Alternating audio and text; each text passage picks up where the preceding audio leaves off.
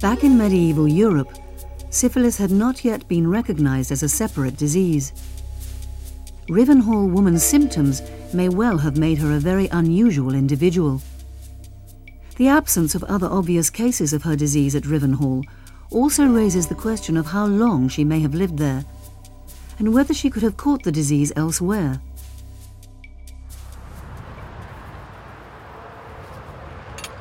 In the hope of finding out more about her life, Mays sends 2 of her teeth and a controlled soil sample taken from the churchyard to the British Geological Survey Labs in Nottingham.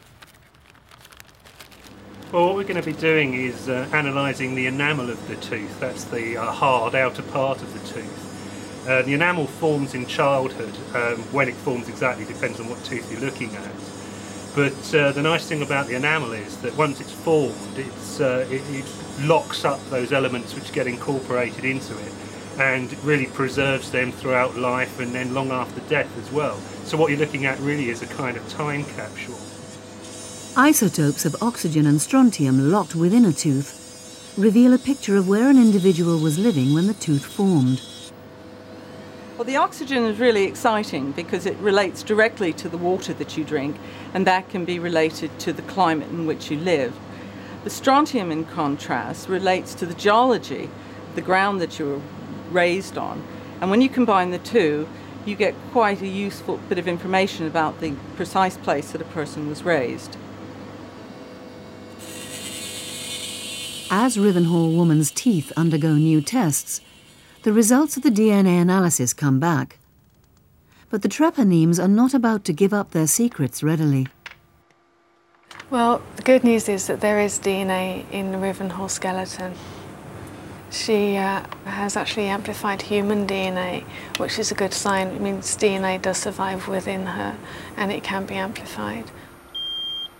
Unfortunately, when we use the treponemal primers, they amplified a lot of other DNA, which, when we sequenced, means that we can't actually see whether we have treponemal DNA or not. If I show you this, you can see here, this is the kind of sequence we would like to get. It's very clear with very clear peaks. But when you look at what we've got with Rivenhall, we've got very mixed sequence, which indicates that there's lots of different DNA. It's possible that treponemal DNA is within one of these sequences, but because there's so much other DNA, it's impossible to say whether it's there or not. The extra peaks in the readout are probably being caused by the DNA of unknown bacteria. This other bacteria is probably likely to come from the burial environment, although it could also be things within the Rivenhall woman that she carried.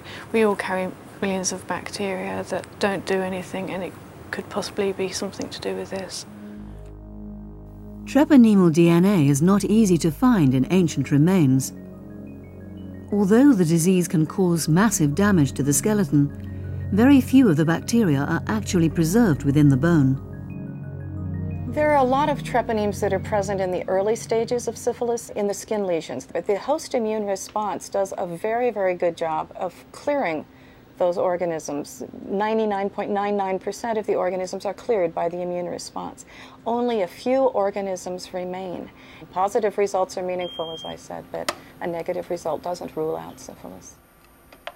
Obviously, I'm going to keep trying with this skeleton and with other skeletons to try and get treponemal DNA out of them and try to answer the question of whether syphilis is in Europe before Columbus. DNA analysis may soon settle the argument over whether venereal syphilis was in the Old World before the return of Columbus.